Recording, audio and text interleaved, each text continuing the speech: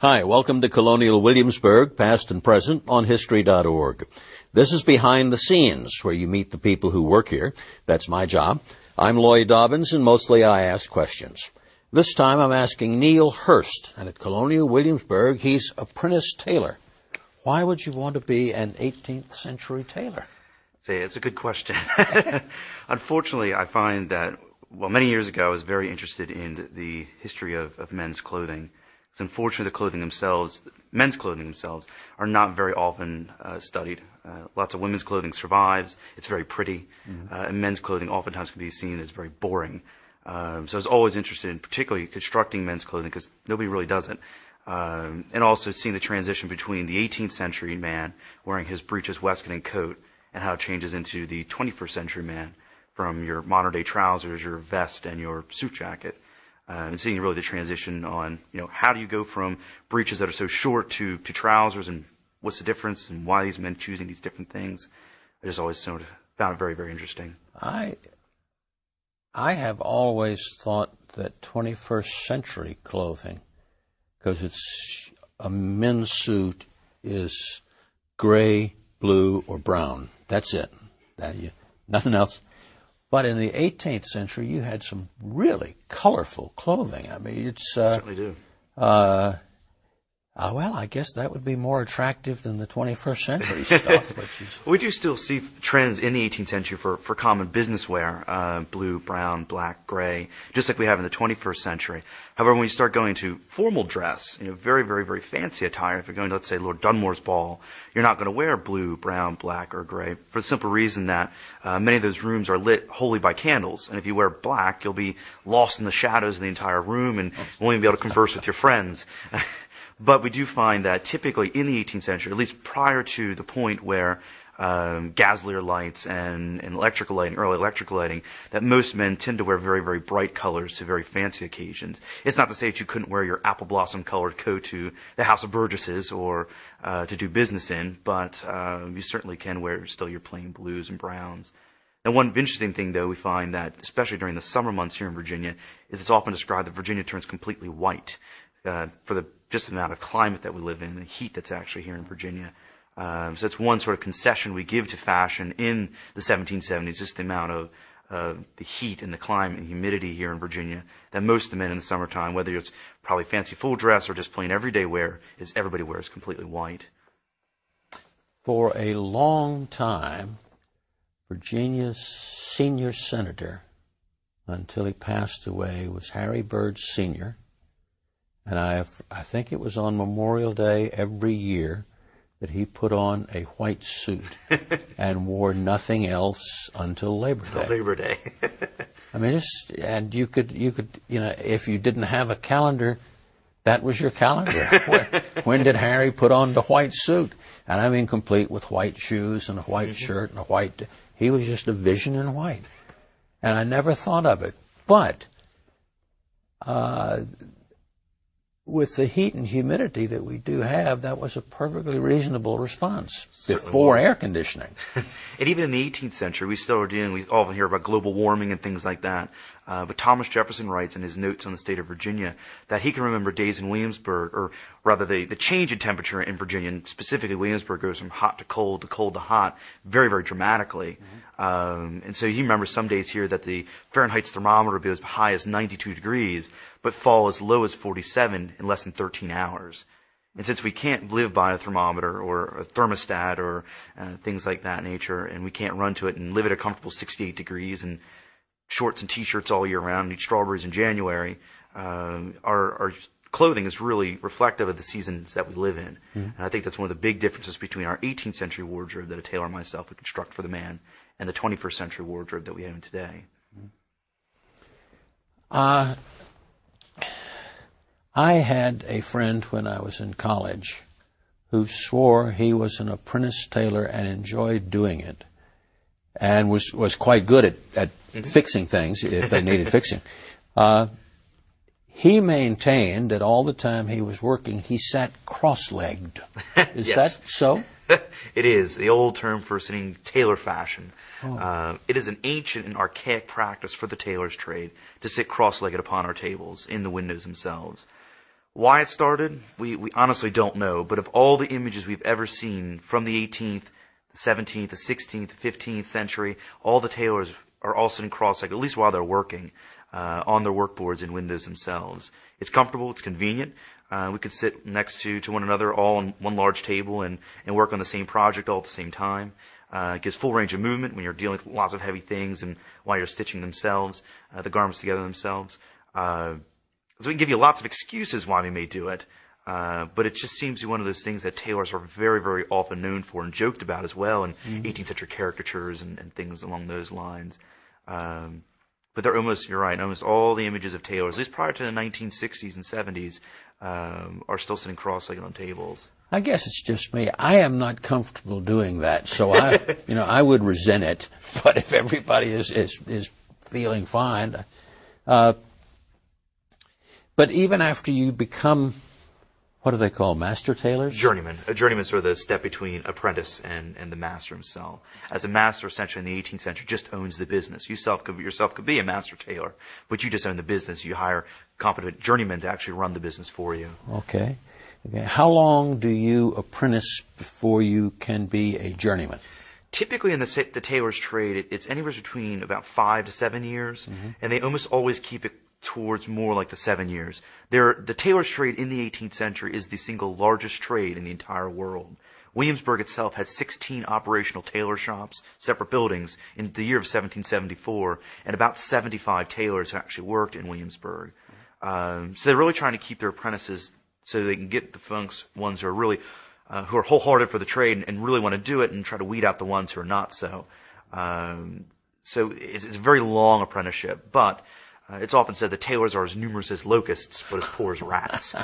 So there's a lot of us. There's another reason. Why do you want to be a tailor? Well, as long as you're born naked, sir, you're going to need clothing, and it keeps me competently employed.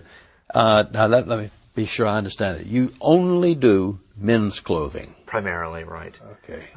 Tailors will, in the 18th century, make up what's referred to as women's riding habits. In fact, most of the tailors in Williamsburg do, in fact, when they run their newspaper advertisements upon the newspaper, say specifically that they will make women's riding habits. That's probably one of the concessions that tailors do make for women. There are branches of my trade, however, such as the staymaker, which makes specifically women's stays, but it's a whole other trade. Williamsburg had 2 staymakers working in there, but they're not tailors. They're not making men's suits, the breeches, waistcoats, and coats. How many tailors did you say, 95? About 75 that 75. we've documented. Yeah, at least to keep those 16 shops operational. That's about 1775, 1774. That sort of indicates that men were more interested in how they looked in the presentation of themselves than they are now. It certainly could, but also the fact that yourself could not go to a store in the 18th century buy ready-made clothing already made off the rack. Okay. Yeah. Your breeches, your waistcoat, your coat, your frock, your roquelaire, all of the garments you're going to need, except for things like your shirts and stockings and shoes and shoe buckles, would all be made bespoke in the 18th century. So it's your preoccupation to go find the fabric, the lining, the inner linings, all the things you need for your clothes, and then seek out the tailor that you want your clothes made by. Because it's very unlikely that you yourself would go to a store and buy your clothes ready-made. Yeah, I obviously had forgotten that. If you want clothes at all, you're going to the tailor. Usually. What skills do you learn as an apprentice tailor? Really, the main skills, if we look at the 18th century skills that the tailor would have to learn is the running the business. So the art. No, that's the master. You're not doing that. But right? You have to learn that as well. I mean, if you can't read or write, you can't operate a business itself. Oh, okay. So reading, writing, cipherings, all those things that you need to become a competent businessman. But also, really, the art of the trade is the cutting. Oftentimes, people confuse sewing with tailoring, but the true art of the tailor is taking the measure from your body, making it into a flat pattern, cutting it out, and then stitching it together. Stitching, I could hire yourself in here and do the stitching for me, but the art of my trade is the cutting and the measuring of your body. However, in the 21st century, of course, we have to reconstruct that trade because we can't go to James Slate Taylor in Williamsburg and ask him, how did you measure for those pair of breeches, or how did you measure for that coat? So we have to figure these things out on our own and take original examples, take patterns off of them, study them in order to find out our construction techniques that we're using some 200 years ago, because they are quite a bit different than constructing something with a machine. So you're not only studying an 18th century craft as an apprentice, you are doing it in the 18th century way. Right.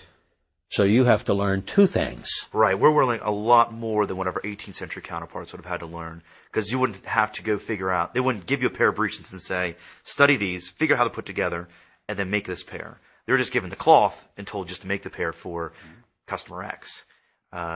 So we have a lot more that's on our shoulders in order to study the trade, in order to perpetuate the trade.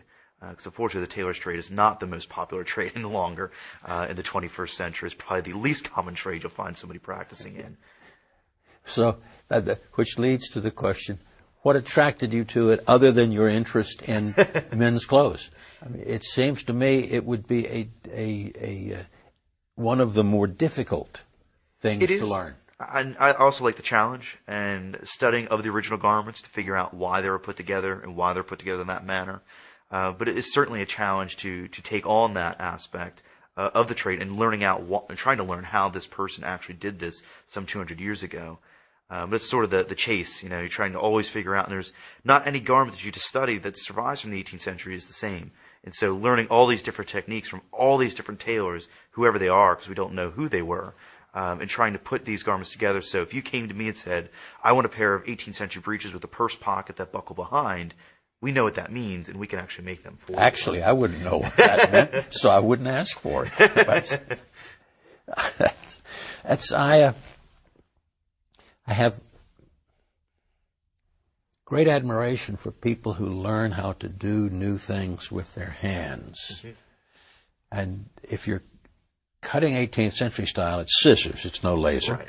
So it's either you get a pair of scissors and you whack away at the cloth, and then you sew it together and it fits, which is ideally.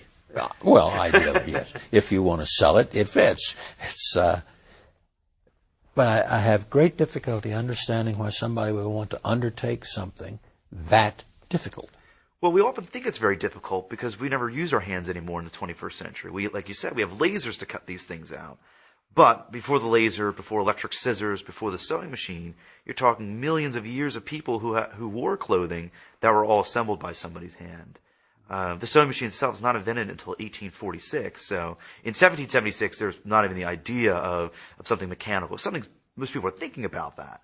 But the practicality of coming up with a machine to actually do the stitching for you is not there. So it's just common knowledge that the only way to wear clothing is things that are sewn by hand. But again, it's a matter of, we oftentimes grow very tired of hearing, it's amazing that you could do that by your hands. But it was only less than 100 years ago that somebody's hands was doing this for you. Even up until the 1930s and 40s, all the buttonholes found in your garments are still done by somebody's hands, as the buttonhole attachment for your sewing machine is only invented in the early 20th century.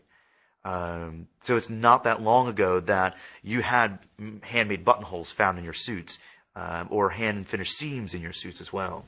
But what you think of now is it was 500 years ago. Certainly. Because no one has that skill anymore. Certainly. And that skill is so easily lost because, as you said, nobody practices that trade anymore.